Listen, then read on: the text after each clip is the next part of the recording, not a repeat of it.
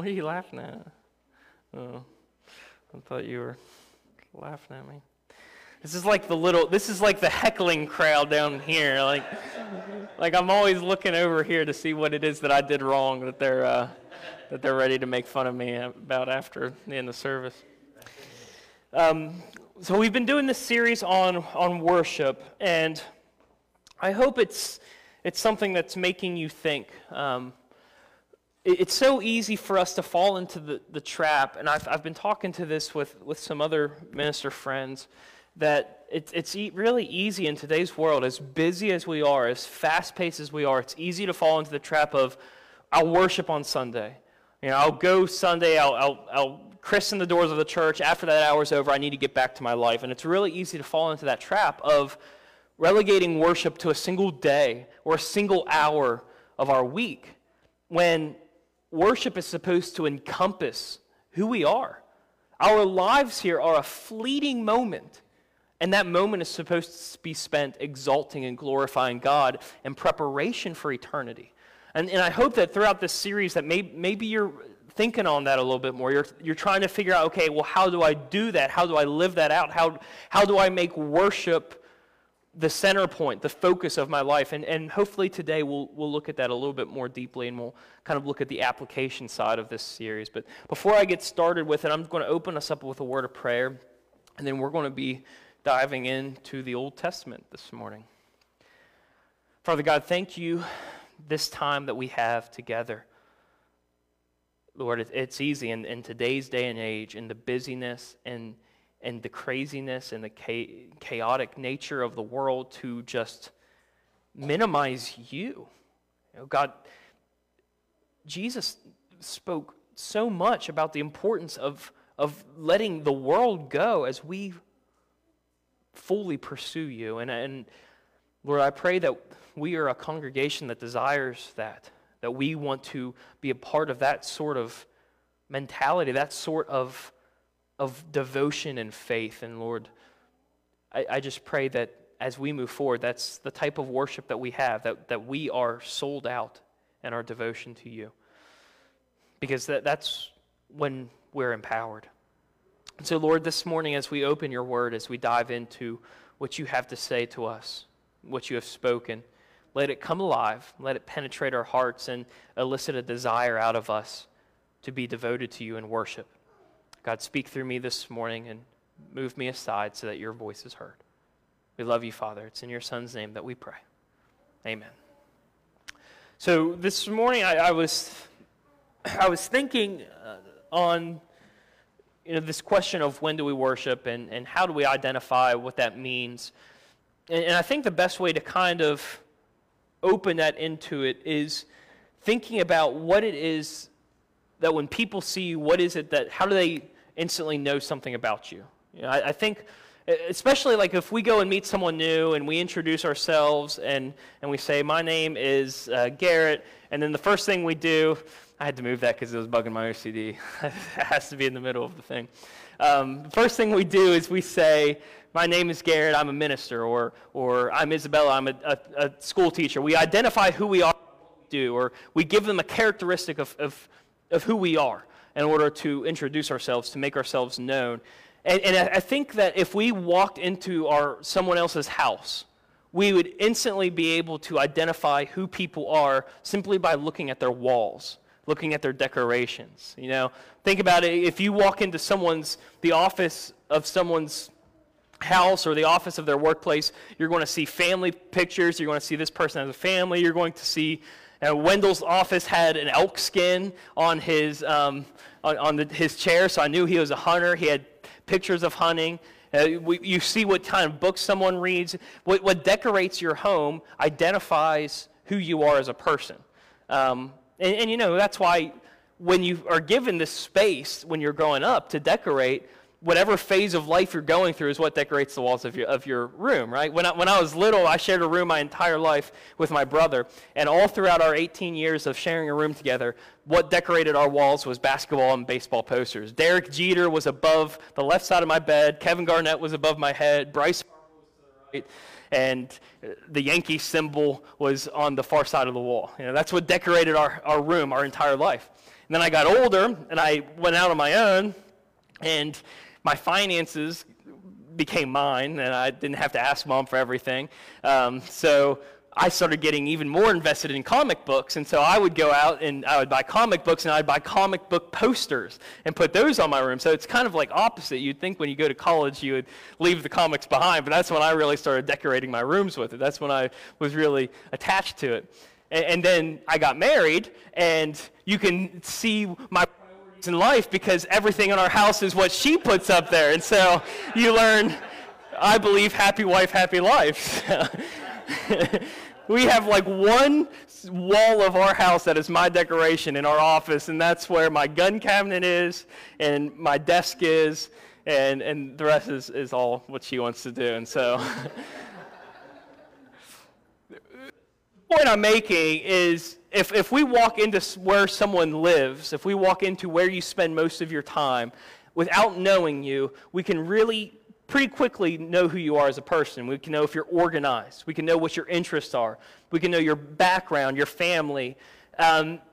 What we hold as priority in life surrounds us. Even if we don't think we're letting it surround us, it surrounds us. And so what does this have to do with worship?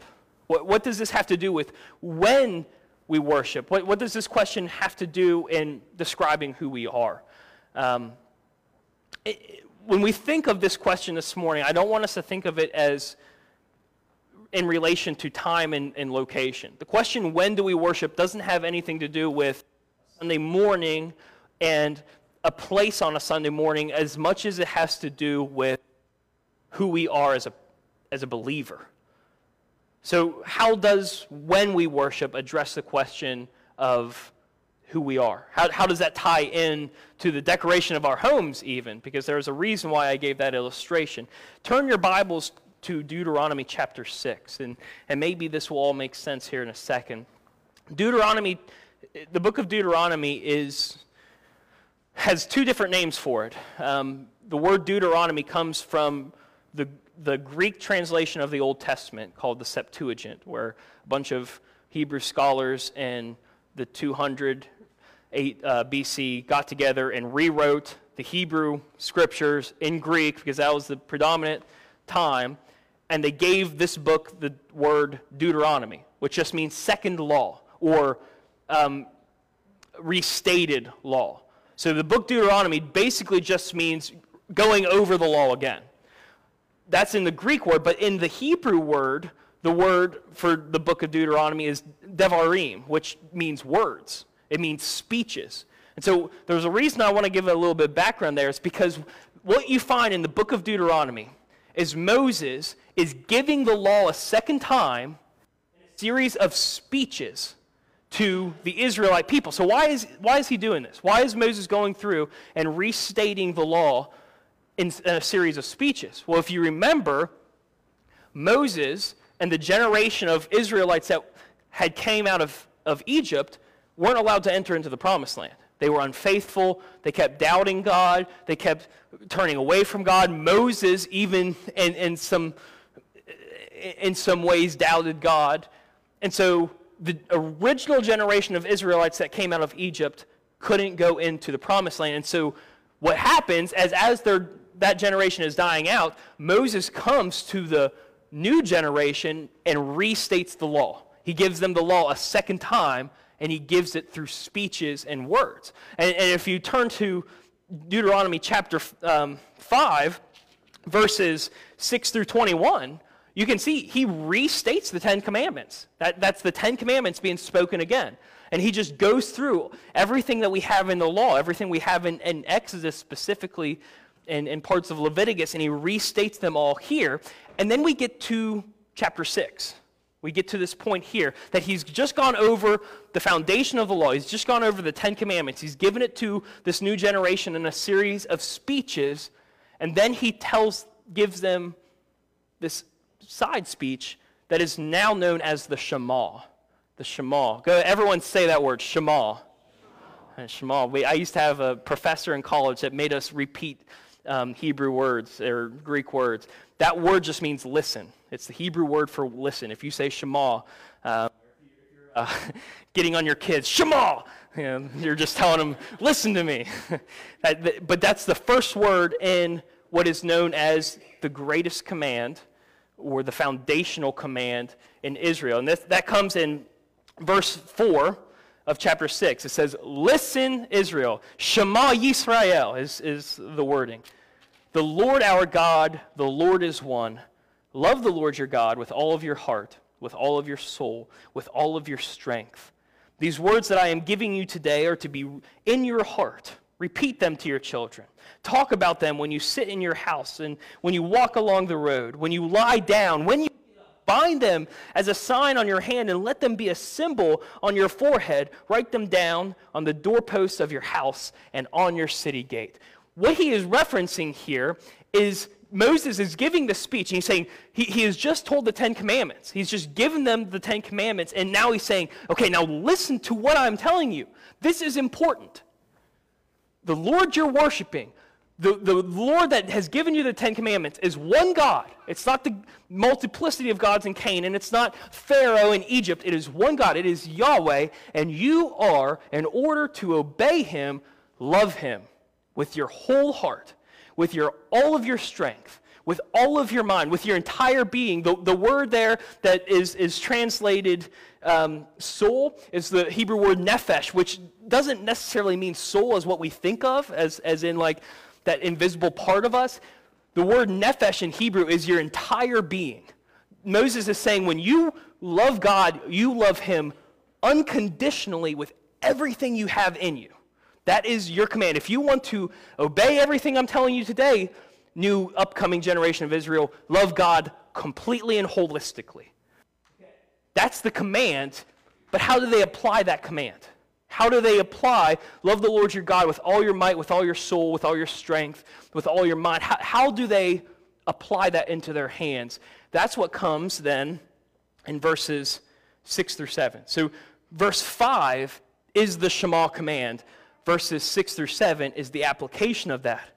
He says, write these words on your heart.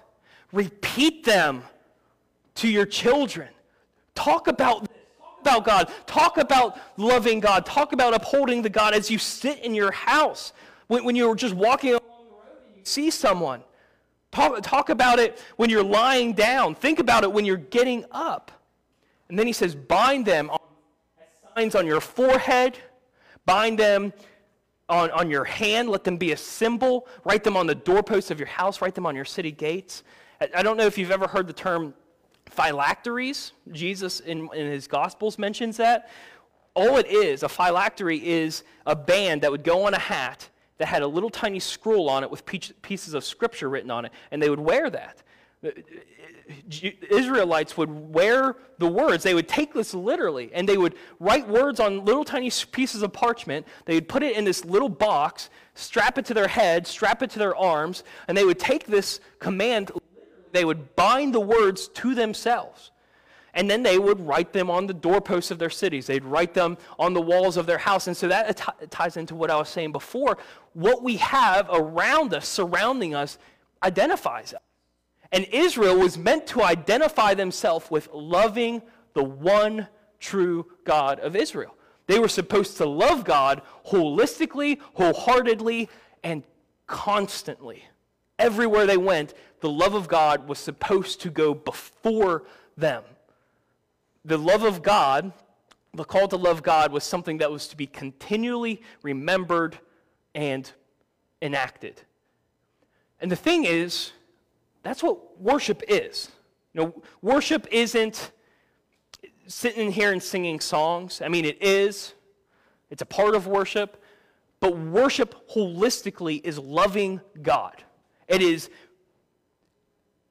with your actions, showing in your actions that you love God. That's what worship is. And so, upholding the Shema is worship to the Israelites. It's them going out of their way to say, I love God. Here's the actions of my love for God. Here's my worship as I love God. We show worship by coming together and praying together, by coming together and exalting God. That's worship, but in that worship, that's just simply loving God and exalting God and showing reverence to God. And so the Shema is the command to worship God, to love God constantly, continually, everywhere Israel went. And this command was vital to Israel. It was the essence of the entire law. Okay? And we know that to be the case because when we fast forward to the gospel accounts, Jesus comes into this, we're going to turn to Matthew 22 here. Jesus comes to this interaction between the Pharisees and also previously before that, the Sadducees. And he addresses this kind of situation that's going on. And I'll just go ahead and read it and give some background afterwards. This is Matthew 22, verses 34 through 40. It says, when the Pharisees heard that Jesus had silenced the Sadducees, they came together, and one of them, an expert in the law, asked a question to test him. Teacher, which command in the law is the greatest?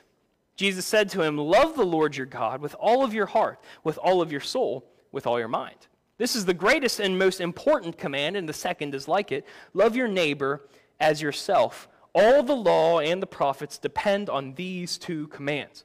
Okay, so we just read the Shema. The first command, the most important command that Jesus gives them is love the Lord your God with all your heart, with all your soul, and all your mind. He gives them the Shema. So a little bit of background here on what's going on. Previously, before this, in verses 23 through 33, Jesus addresses a group called the Sadducees. And if you get mixed up between who the Sadducees are and who the Pharisees are, they're both religious officials in Israel. There was 3 widespread sects, S-E-C-T-S, of religious people in Israel. One was the Pharisees, which we most commonly talk about. Then you had the Sadducees, and then you had the Essenes. The Essenes are kind of their, and then you had the Zealots as well, so there's 4. The Zealots they would go and kill people in the name of God. The Essenes were kind of nomads. They would reserve and walk away, remove themselves from every way. They were kind of like monks. The Sadducees didn't believe in the resurrection. They believed that when you died. There was nothing after that. They really didn't look at the prophets as scriptural. They took it as, with a grain of salt. They were like basically, they held the prophets as being great preachers. The Pharisees were kind of the religious, the people that were in control of the Jewish religion at the time. They were in control of the Sanhedrin. And people looked to the religious leaders as experts in the law. And Jesus had just silenced the Sadducees. He had just basically showed the Sadducees that what they believed about there not being a resurrection was wrong. That he basically debunked them in one conversation. And so now the Pharisees have come to Jesus, and it says they want to test Jesus in Matthew. In Mark's gospel, it's more like they're trying to reward Jesus by giving him a softball answer. Like, okay, here's a big question for you, Jesus. Heart. And what they're trying to do is they're trying to see, okay, he just silenced the Sadducees. Maybe he's on our side. Maybe he agrees with the interpretation of the law as we do. Hey, Jesus, what's the most important command? And they would have expected him to say this. They would have expected him to say the Shema because this was the ultimate command. This was the pinnacle of the law. The law was wrapped up in love the Lord your God with all your heart, soul, mind, and strength. And so Jesus answers it the way they would have thought. But then he adds to it. And he says, and the second one is just as good, just as great. It's like it. Love your neighbor as yourself. The law and the prophets depend on these two commands. And so he gives a little bit more information. And here's what Jesus is trying to say. Firstly, he's saying that our call, he doesn't dispute that the Shema isn't the greatest command. Our call to love God encompasses our worship. It is the ultimate expression of our worship, but the way we do that is complete in the way we love others as well. We can't fully love God if we aren't loving others, because God loves others. Wendell said once in a sermon that, what are we going to do if we have hate in our heart for another believer and we get to heaven and they're sitting right there across the table from us? How are we going to engage in that? We can't fully love God, love Scripture, love the eternity that God has brought for us if we aren't enacting that love for God by loving others. That's what Jesus is saying. We love God, and we express that worship and that love for God by loving others. That's the first thing he's saying by bringing up the second command. But then he also goes on and to say the law and the prophets depend on these two commands. What does that mean? Well, in Hebrew view, the Torah, the law, was the revelation of the characteristics of God. The reason why the Israelites have this prominent view on their religion is because they believe, and rightfully so, before Jesus came, they believe that God has only revealed himself through Scripture, through the law. That up until the point that God was on Mount Sinai with Moses, he had never fully revealed his characteristics to humanity, but when he did that on Mount Sinai, that was God revealing himself to humanity. And so they look at the Torah as saying, this is the characteristics of God. And then they look to the prophets as saying, this is the message that God is giving to his people. So Jesus is saying that the characteristics of God in the law and the message of God in the prophets are fulfilled by love the Lord your God and love people. He's saying that you connect to the characteristics of God when you love God and love people. He's saying that you hear and accept the message of God when you love God and love people. The command to love, the Shema, is the command that encompasses all other commands. And that command to love God is the ultimate expression of worship. Now, this is what Israel saw the Shema as. This is how Jesus taught Israel the Shema. What does the church do with it? What does the church do with this expression of worship? This expression of love the Lord your God with all your heart, soul, mind, and strength. That is answered in Acts chapter 2. In Acts, the early church is bursting onto the scene. And Jesus has just risen and resurrected and has gone to heaven. The disciples have come back and they're staying in Jerusalem. The day of Pentecost comes. Peter delivers this profound sermon. 3,000 people are saved in that one day. And then you get this passage, kind of this thesis of what the early church was. And we've really, when we put together our mission statement here at Freedom and we put together our core values, a lot of it reflected this passage here in Acts 2:42 through 47. But I want to focus on verses 46 through 47. Of chapter 2. It says, every day they devoted themselves to meeting together in the temple. They broke bread from house to house. They ate their food with joyful and sincere hearts, praising God and enjoying the favor of all the people. Every day the Lord added to their number those who were being saved. Okay, so the question for this morning, when do we worship? Well, what does it say here, the early church? Every day. Every day they devoted themselves to meeting together in the temple. What if every single day we devoted ourselves to coming here and for an hour worshiping God and praying as a church? What would our faith look like then? If we said every single day at 6 in the morning, we're coming here and before we start our day, we're worshiping God, we're praying together, and then we'll go about our day, what would the church look like? What would the presence of God in freedom look like then?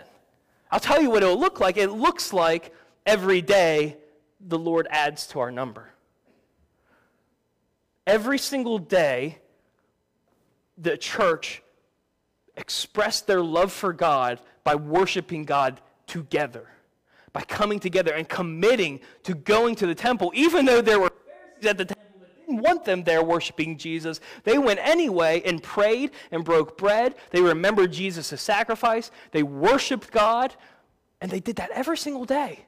They praised God continually with joyful and sincere hearts. And because they were praising God, out of their worship they were empowered.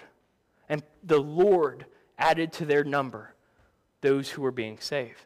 And that's the point. Our directive to worship, when, all the time, communally, consistently, loving God, loving people, loving each other, our directive to do that empowers the church. It's the fuel that builds people in.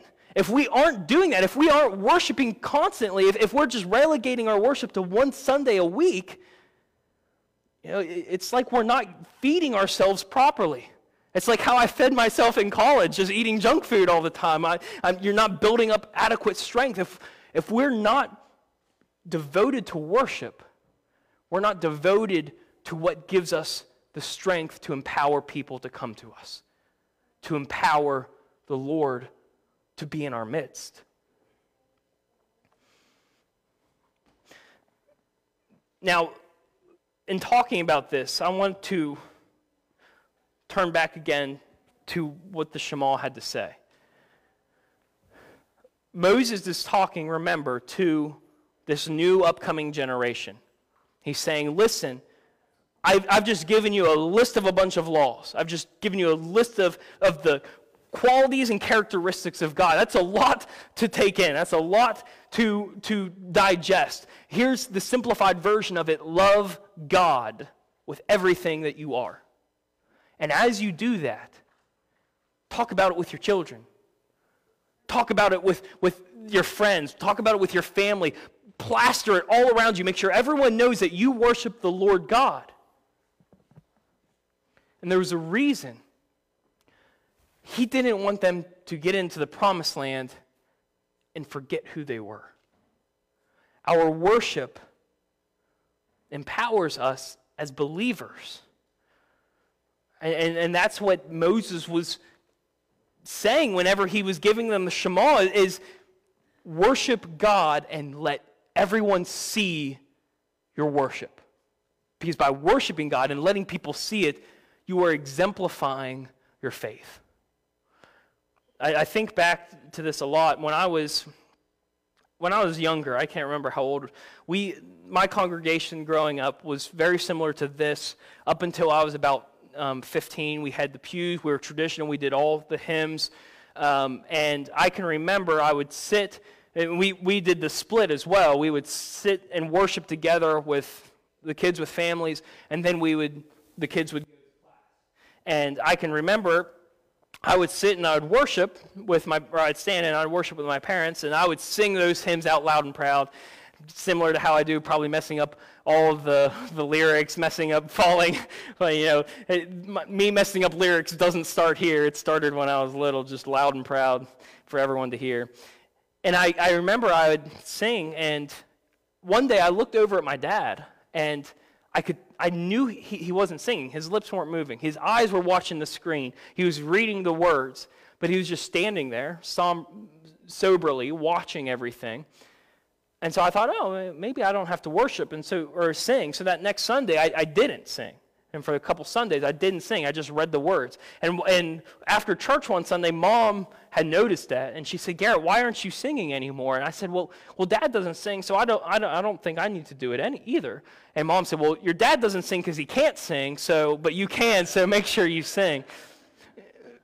The point on that, though, is I looked to my dad, and I saw he wasn't doing it, so I didn't do it. I followed his example. Do you know what happened to Israel in the book of Judges? At the very beginning of the book of Judges, it said the previous generation died off, and a new generation arose who did not know the works of God. What ends up happening? They fall into sin. They worship other gods. They fall away. Over and over and over again, this cycle of oppression continues. And it starts because they didn't know the works of God. They did not fear the Lord. And it's because their ancestors, their fathers, their mothers, didn't listen to the Shema.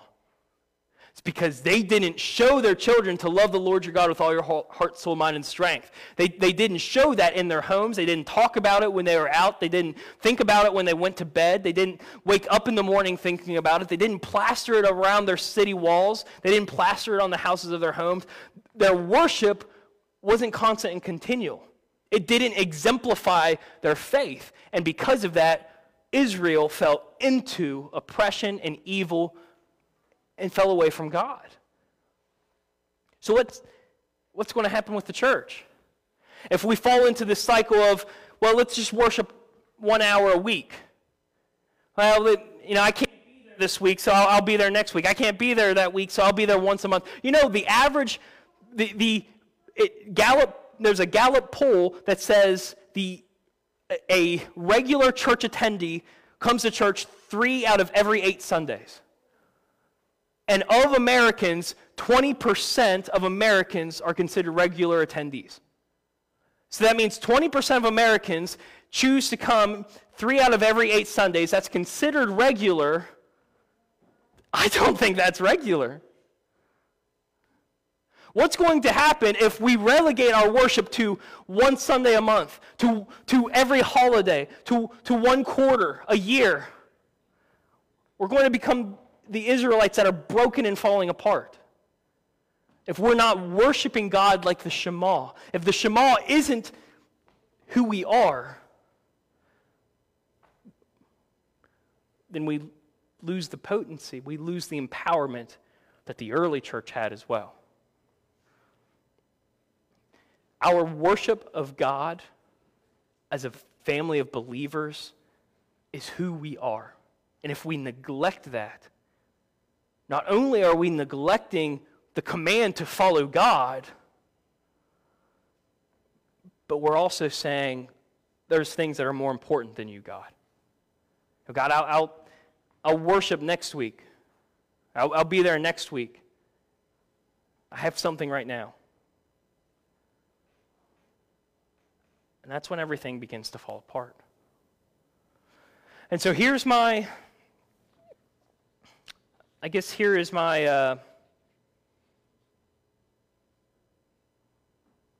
challenge.